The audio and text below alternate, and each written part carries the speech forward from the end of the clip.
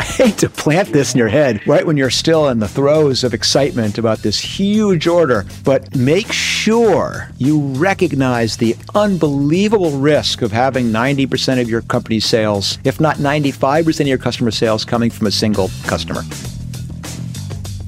Hey everyone, I'm Mark Randolph, and welcome to That Will Never Work. I've been an entrepreneur for a long time. Netflix, which I co-founded, was actually my 5th startup. And since leaving there, I've had the opportunity to work with scores of early-stage companies and talk to thousands of aspiring entrepreneurs from all over the world. On this podcast, I speak with folks who are at every stage of building their own businesses, whether they're leaping from side hustle to self-employed or are already generating revenue and ready to take things to the next level. My goal is to draw out their biggest challenges and then try to nudge them a little further down the path toward realizing their dreams. If you've been told that will never work as much as I have, you've come to the right place. Together, we'll prove the naysayers wrong. So, when I last touched base with Katie, she was still in college, but graduating early to focus on her product, Socket Locket. Something that, to be honest, I didn't quite grasp the potential for. But what a difference a year makes.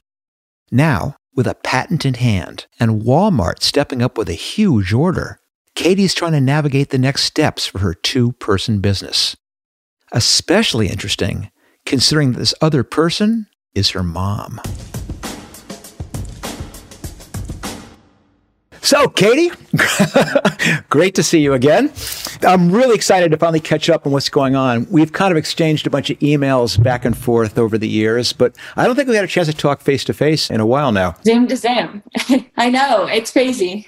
I know some of the things you're working on, but for the benefit of everybody else, I'd love for you to give us what by now is probably your quite well-rehearsed elevator pitch of what it is you are working on. Yes. Well, first of all, thank you so much for having me. And it's good to see you again. It's been a while, but here we are this time on Zoom.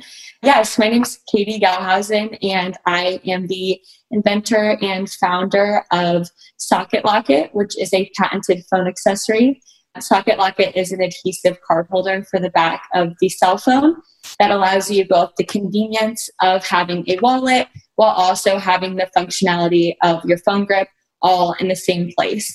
Pre-COVID, we were selling a lot of Socket Lockets via e-commerce, some smaller brick and mortar stores, and largely in the promotional industry. Obviously, the spring hit and COVID hit, and we had to definitely pivot how we were selling.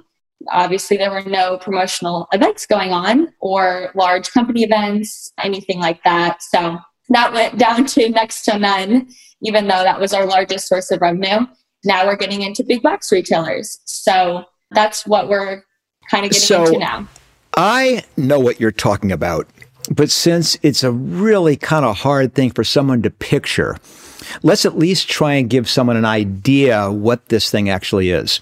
So first of all, I guess most people are familiar with those little stick-on devices that go onto the back of an iPhone case or a part of a cell phone case that you can put 1 or 2 credit cards in. But there's lots of people who sell those. Yours is different. Why? Yes. Help me understand, help everyone else understand why this is a different way to have stuff that's stuck onto the back of your phone with cards in it. Yes. So the biggest reason why we are different than all the other card holders out there is that we actually have dual capabilities. So not only do we hold your cards, we also hold your phone grips. Phone grips meaning the things that prop up and you can hold your phone better or prop up your phone on your desk. If I remember, it's a little device that pops out of the back of the card holder that kind of fits between 2 of your fingers so you can hold it in your hand just by pinching your fingers together. Or is there anything else? That's it, right? Yes, exactly. You're right on the money. So basically, in my freshman year of college, I was noticing that all my friends and classmates had either a card holder on the back of their phone or a phone grip. And I was never seeing anyone who had both. And I was constantly questioning why no one was simultaneously using these 2 extremely popular accessories together. So I did what any Gen Zer would do, and I went online to try and research if there was something that could combine both the products. And to my surprise, there was nothing out there on the market that could allow you to have both your card holder and your phone grip all in the same place, all at once. So that's basically when Socket Locket was born. So there's one more piece. These are two items that existed before, but you talk about the phone grip. There's one, what is it called? A poppet or is a socket? Pop sockets. What's it called? Yeah. Pop sockets is the largest phone grip. So there's a thing called a pop socket already, which basically pops out, goes between your fingers to hold your phone. Or I guess you can slide into other devices, other places. Or a card holder, and you just combined the two. Exactly. So I have the phone grip holder that allows you to combine your pop socket, essentially. Yeah. Who would have thought? And you've been working on this for quite some time. What year were you in school when you had that realization that there wasn't one that did both of these things? It was my second semester, my freshman year. So it was right after I came back from winter break, and I just kind of was noticing around. I had one particular friend who she had exchanged her card holder for a pop socket that she had gotten for Christmas. She was super excited about it, and we still have to bring our student ID, our credit card everywhere. So she decided to just stick all of her necessities in her pocket instead, and went about her day, and she misplaced her cards. And that was kind of the first big realization of why didn't you just combine both of them? She said, because you can't. I've tried it with super glue and it just falls off. That was my big first aha moment of what the heck, these are two extremely popular items. Why are people not using them together? There needs to be something out there. And when did your first prototype, or when did you sell the first one? Or that was not long afterwards, right? Yes. So I hit the ground running immediately. So, you know, my entrepreneurship professors, I took my very first sketch to my entrepreneurship professors. I actually just took the idea at first, and they said, go back to your dorm room and sketch up what you're talking about, because we can't visualize what you're saying at all. So I went back to my room, did my first sketch, brought it back to them, and said, this is what I'm envisioning Socket Locket to be. Didn't have the name at the time, but this is what I envisioned Socket Locket to be. And that's when I really started to get the ball rolling. There was a local engineering called The Forge in Greensboro where I got all my prototypes made. And that probably happened a month or two after my initial idea for Socket Locket. And you've been now working on this for what, 5 years, 6 years? Nope, I've been working on it for 2.5 years. Oh, I thought you had already graduated. Nope. Oh my gosh. I just graduated this past spring. Yeah, I actually graduated a year early to come run Socket Locket full time. Well, there you go. An even more overnight business. So what I'm marveling at is that PopSocket, or whoever they are, didn't just do the same thing that you're doing. Was there a patent, or are you just amazed as I am that they haven't immediately rushed in to copy you? I do have a patent, yes. I have a utility patent on my product. So I am grateful for that, and that everything was smooth sailing on the patent side and we didn't get held up or anything on that end. But yes, PopSockets actually created their version of a phone grip and wallet in one about a month or two after I actually launched my product onto the market. But there's still a ton of differentiations between us two.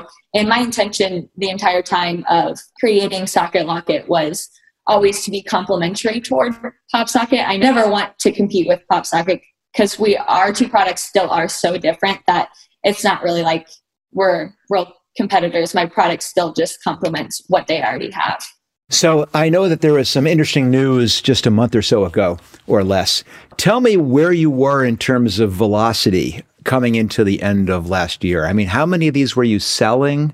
Was it continuous? Was it big? Was it small? Yes. So up until, I guess, February of 2020, I guess right before COVID, we had sold about $150,000 worth of sales, or about 30,000 units to date. We were gaining a lot of momentum, a lot of traction. I went to 2 huge promotional conventions that we were getting a lot of traction from distributors there who were asking for quotes of 10, 20, 50,000 units per order. So we were really excited, to say the least. And that's when I kind of was making the decision to graduate early, because there was going to be some awesome momentum coming with everything in the promotional industry. And then unfortunately March hit, And COVID had a different plan for my business, as it did for a lot of small businesses. And from March to about August, it was dead in the promotional industry. My main focus before that point really wasn't e-commerce. I always had a presence on e-commerce, but that was never where we were making our largest portion of revenue. So from March to August or so, we really only had about $6,000 to $10,000 worth of revenue, which is crazy. Then on August 28th, I got a random email from Walmart that said, "You've been invited to Walmart's 2020 open call. You're pitching your product, Socket Locket, to Walmart buyers on October 1st. And I was like, oh my gosh, I had forgotten I even did the application for it at this point. It was so random and out of the blue. So I was like super excited, was gearing all up. I had the pleasure of pitching Socket Locket on October 1st. And they said yes to Socket Locket being in their stores, which has been incredible. And so when they got back to you and said, we'd like to carry it in the stores, was there a negotiation involved, or is it basically like, here's what it is, take it or leave it, and you're going, I'll take it? Or how did that work? Yes. So it was crazy because leading up to that point, I mean, largest retailer in the world, I'm just a little small blimp on the map at this point. And so I'm having a lot of conversations preparing for this pitch. I'm talking to people who have been both on the buying and selling side to Walmart, just trying to get an idea of what they're looking for, how this process is going to work. Are they going to tell me yes or no on the spot? Like, I'm just trying to gauge some sort of idea because I've never done this to any big retailer. And the same thing that I kept getting over and over from people was, they're probably not going to tell you yes or no on the spot. They're probably going to trial run you with about 100 stores max. And you're probably not going to be in their stores for 6 to 10 months out if they do say yes. So that's what my mentality was going. I was like, best case scenario, this is what it's going to be. And I get in there, and I don't know if you know this, but this is actually a family company. So both me and my mom run this business. But me and my mom were in there pitching, and they cut us off about 3/4 of the way through. And they were like, Katie, you don't need to keep going. It is a yes from Walmart. We love your product, and we want you in all of our stores by April. And I'm like, okay, so all of that just went out the window of what everyone was preparing me for. So I pretty much just blacked out for the next 2 minutes because I was so excited. I didn't hear anything, but I was so excited. And yeah, that's kind of just when we started talking about how they were going to market the product and just different pricing and things like that. So there were some negotiation on it, but I think that it was a healthy negotiation because it was awesome because they wanted me just as much as I wanted them, which was great. Is it going to be exclusive, or are you still going to be able to do your 30 and 50,000 unit orders when the world recovers? They have talked about different exclusive options and bundles, but at this point, it's not an exclusive product in Walmart. Yeah, I don't know. We'll see what it becomes, but yes. Wow. So this is an amazing story. So from a crazy dorm room idea to the depths of despair during COVID and saying, why on earth did I drop out of school for this? Not drop out of school. Why did I finish school early for this? And then all of a sudden saved from the jaws of defeat by Walmart, or so it seems. We need to tune in April and see what actually happens. But what can I help you with? So the biggest thing is from August to date, my sales were $150,000 total. And then Walmart is essentially going to be putting a purchase in that's 7 digits. So to say that I needed to scale quickly is an understatement. We had to scale extremely fast. And I think had we had the capabilities of even producing even more than what we can at this point, even though we are going to be producing a lot, I think they would have wanted even more products. So I think for down the road, we're going to have to continue to scale at a steady rate and not just be complacent on what our current capacity is. So my greatest question is, how do I continue to scale my business and get ahead of the curve on cash flow issues so I'm not just constantly in a cycle of needing more capital? So obviously, this is a really awesome problem to have. Yeah. It's like, how do I finance my huge Walmart order? But just to make sure I understand the problem correctly, is it basically being able to finance the manufacturing for the products that Walmart wants, but they want more than you believe you can realistically produce in the short term, so you need to be able to be prepared for even more volume in the future? Is that kind of the... Yeah. So right now, we are able to give them what they currently have asked for, but if they want us to continue to grow, we'll have to buy additional molds and hire more people and all those things. That's just the component of just Walmart, not even factoring in any other customers at all. Tell me briefly, so I can answer this more intelligently, how are you manufacturing them now, or where are you manufacturing it? What does that look like? Yeah, actually, ironically, we are manufacturing about 20 minutes away from my home here, about 45 minutes north of Indianapolis. So very locally, but they're very price competitive. We've done our research with other sourcing, so we're happy it's local. Oh, I was scared about this. You're going to drag me into expressing opinions about things that I don't know anything about. But that hasn't stopped me before. So let's try and wade in. One more question. Is being manufactured in the United States a requirement? Is that one of the product aspects that attracted Walmart to you? Yes. Do they care? So the 2020 open call was only for products that were manufactured and produced in the United States. So obviously, if I hadn't been a US made product, I would have not had that opportunity. So I do need to, I think, stay in the US. You have to manufacture it in the United States. I don't know if that's a requirement of Walmart, but at this point, we've done great here in the US, so I don't think so.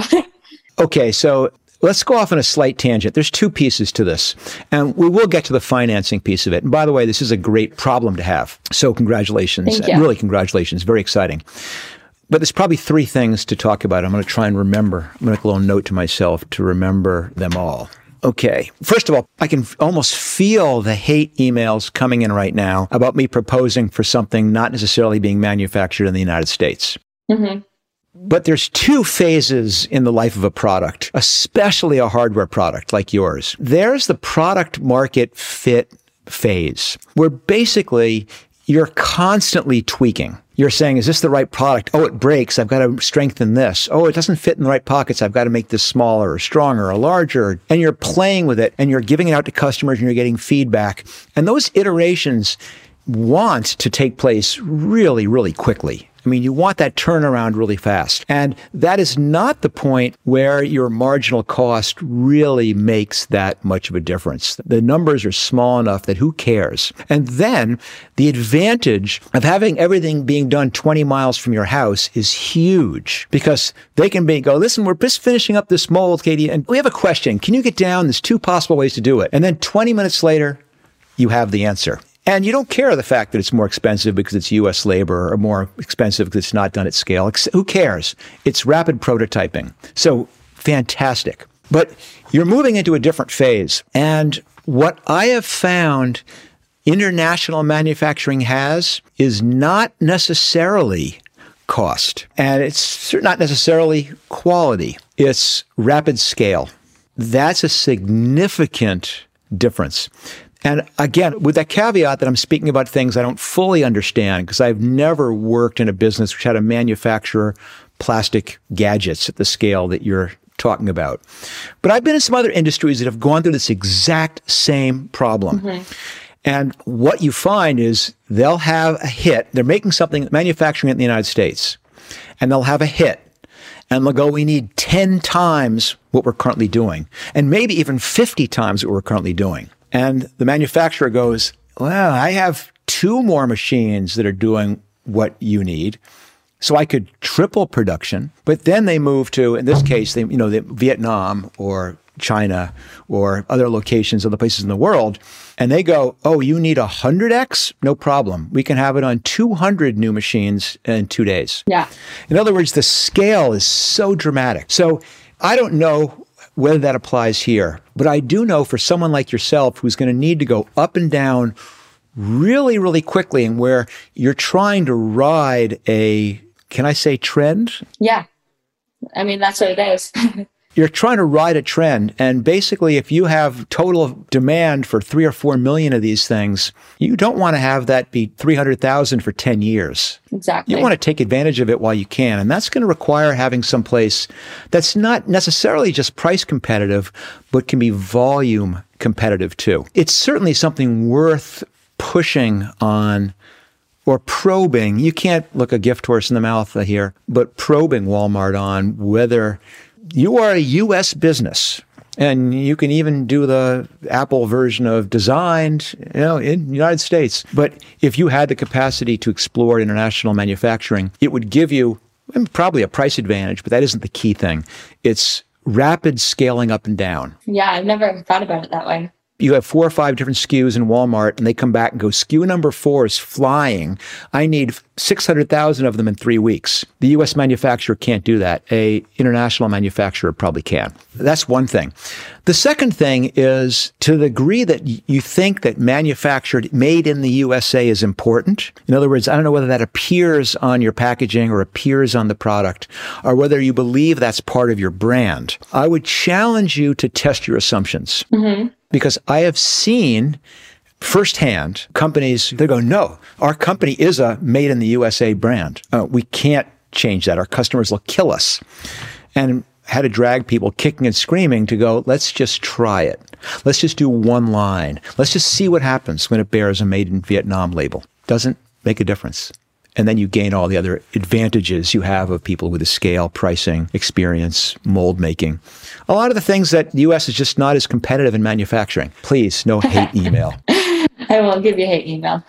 The last thing, and I'll finally get to the thing you actually wanted to talk about, which was some of the financing things, is now, I hate to plant this in your head right when you're still in the throes of excitement about this huge order, but make sure you recognize the unbelievable risk of having 90% of your company's sales, if not 95% of your customer sales, coming from a single customer. Absolutely. It's run through my head. Don't worry. But at this point, at this stage, I have to focus my efforts on fulfilling this and then see what the future holds and plan for the future. Of course. And I'm not saying don't do it for that reason. Yes. I'm just saying that what people will normally tell you, or what you might normally think are important, have to always get put through the filter of what happens. For example, I did not talk about cost as a factor. Flexibility should be your factor. Non-fixed cost assets should be what you focus on. Mm-hmm. In other words, if you say, I need to hire 20 people,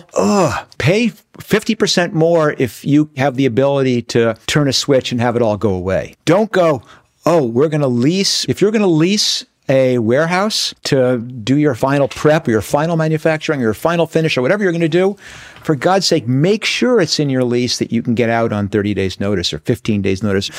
Pay more for flexibility just so you don't get yourself locked in because of the impact that a single customer can have if they jerk you around. It's definitely something that you have to think about when you're playing with the largest player in the entire industry. I mean, the risk reward is just tremendous. I imagine economically, you've already done a lot of research into this, but I'm guessing this for everyone else's sake. What strikes me, there's probably 2 different things going on simultaneously here. So one is, of course, your product cost. And I'm pretty sure that you can take out debt to cover that. Have you already explored that? Yes. In order to finance, we're doing an SBA loan for financing. Wow. But is that based on the order, or is that just a standard SBA loan? Yes. So that was contingent upon that Walmart placed the order. I would also imagine that Walmart probably has a lot of lenders that they work with. Yes, they do. Who they can point you to as someone who can basically advance you the money, knowing that Walmart most likely is good for it. Yes. So is the issue then raising money to cover your other operating expenses? Yes, factoring in lenders. Those were all an option when we were thinking about how to actually finance this. The problem is that their rate for borrowing is much higher than an SBA loan or something of that sort. So that's when we decided to not go with the lenders, even though there's tons of them in Bentonville itself. But yeah, our problem is just, I guess, because of the longer terms that Walmart requires, is just being able to ensure that we can pay up all of our suppliers. And then if another purchase order comes in, not having two orders outstanding to all of our suppliers, if that makes sense. In other words, you're comfortable you can borrow the money to fulfill the Walmart order, but trying to say, how do I make sure I have adequate money to manufacture to fulfill other orders? Is that kind of what you're thinking? Yeah, even if other orders or even another order from Walmart, just making sure that I'm not in the cycle of being out money and then another order comes in and still not having the money until I do, I guess. Why would you be out money?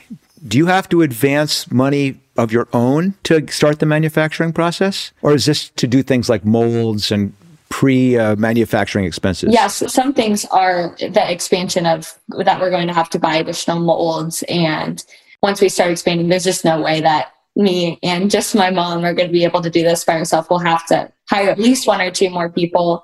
So our suppliers are not on the same terms as what Walmart's terms are for us. So that's where the issue kind of is. I understand. So our suppliers' terms might be 60 days, but Walmart's terms are 90 days or whatever when they get it in their warehouse. Yeah, and you have to make the molds now and pay the people to make the molds now, for example, but the clock isn't going to start ticking on the 90 days for another 90 days. Yeah, exactly.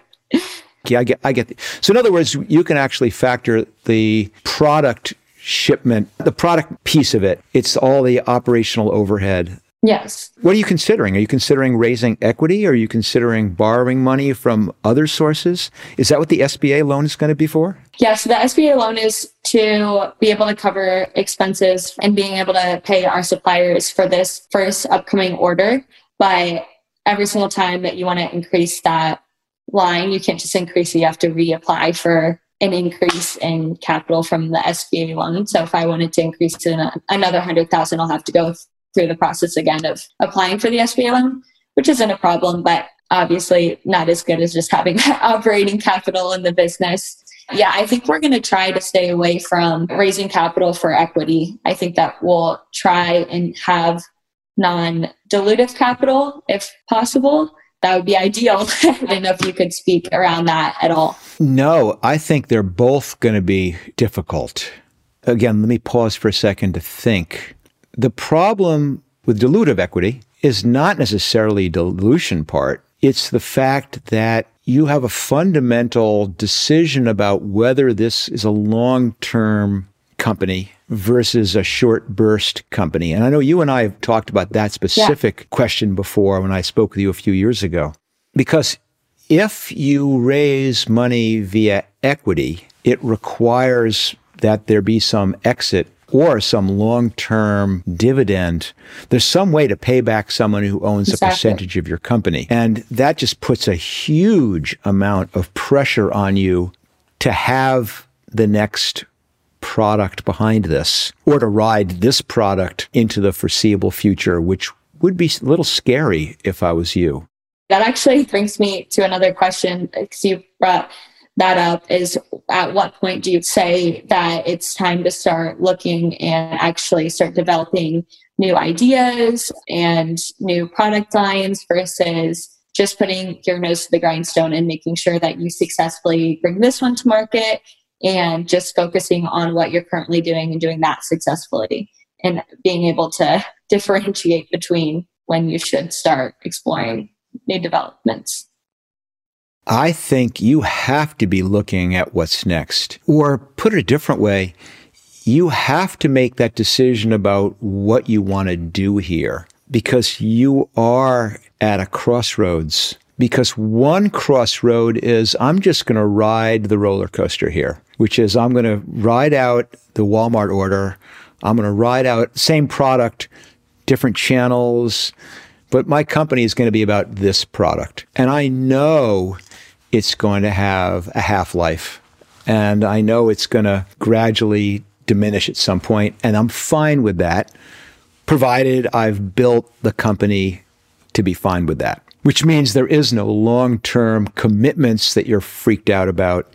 that there's no overhead that requires a constant, or even worse, constant and growing stream of revenue. That's one model. And that would be a perfectly acceptable model for someone like yourself. You go, great, I had a huge hit. I learned an unbelievable amount. It faded, began to diminish. I sold it, and I'm on to my next one. Great.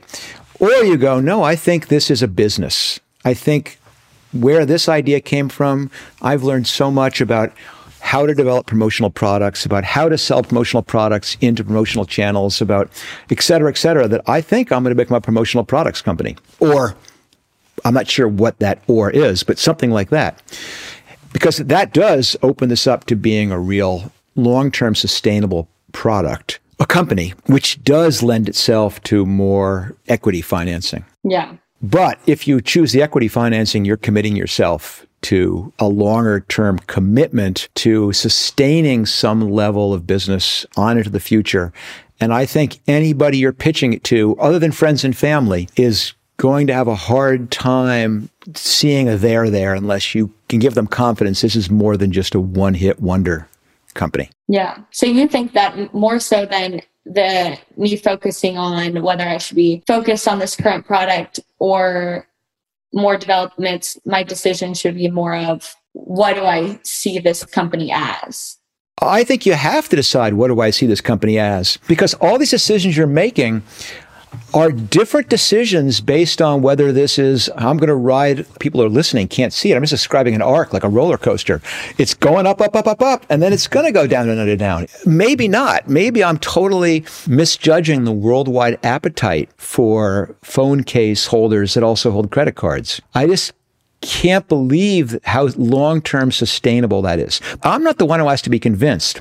You're the one who has to be convinced. Because if you recognize in advance it's going to go up for another 18 months and then it's going to start diminishing down, or it could go off the cliff down once Walmart says we're on to the next bright, shiny object. As long as you're prepared for that, as long as you don't have long-term commitments, as long as you've recognized all along that when it stops, I'm ready for it to stop because I've been building in my systems for it to stop, then that's a fantastic home run. But you could also say, oh my gosh, this is the start. With the revenue and the income and the profit that I can make from the Walmart order and from growing this out, I'm going to plow that back into development of manufacturing, of product development, of research, of initial sales, of building up revenue lines around other products. That's a different choice. Yeah, that makes sense. It's a different choice, because then you begin saying, maybe it is worth me having the investment in having 3 employees and having a larger office with a 5-year lease, because I really envision us coming out with a huge line of products. I'm just picking an easy to understand fixed cost or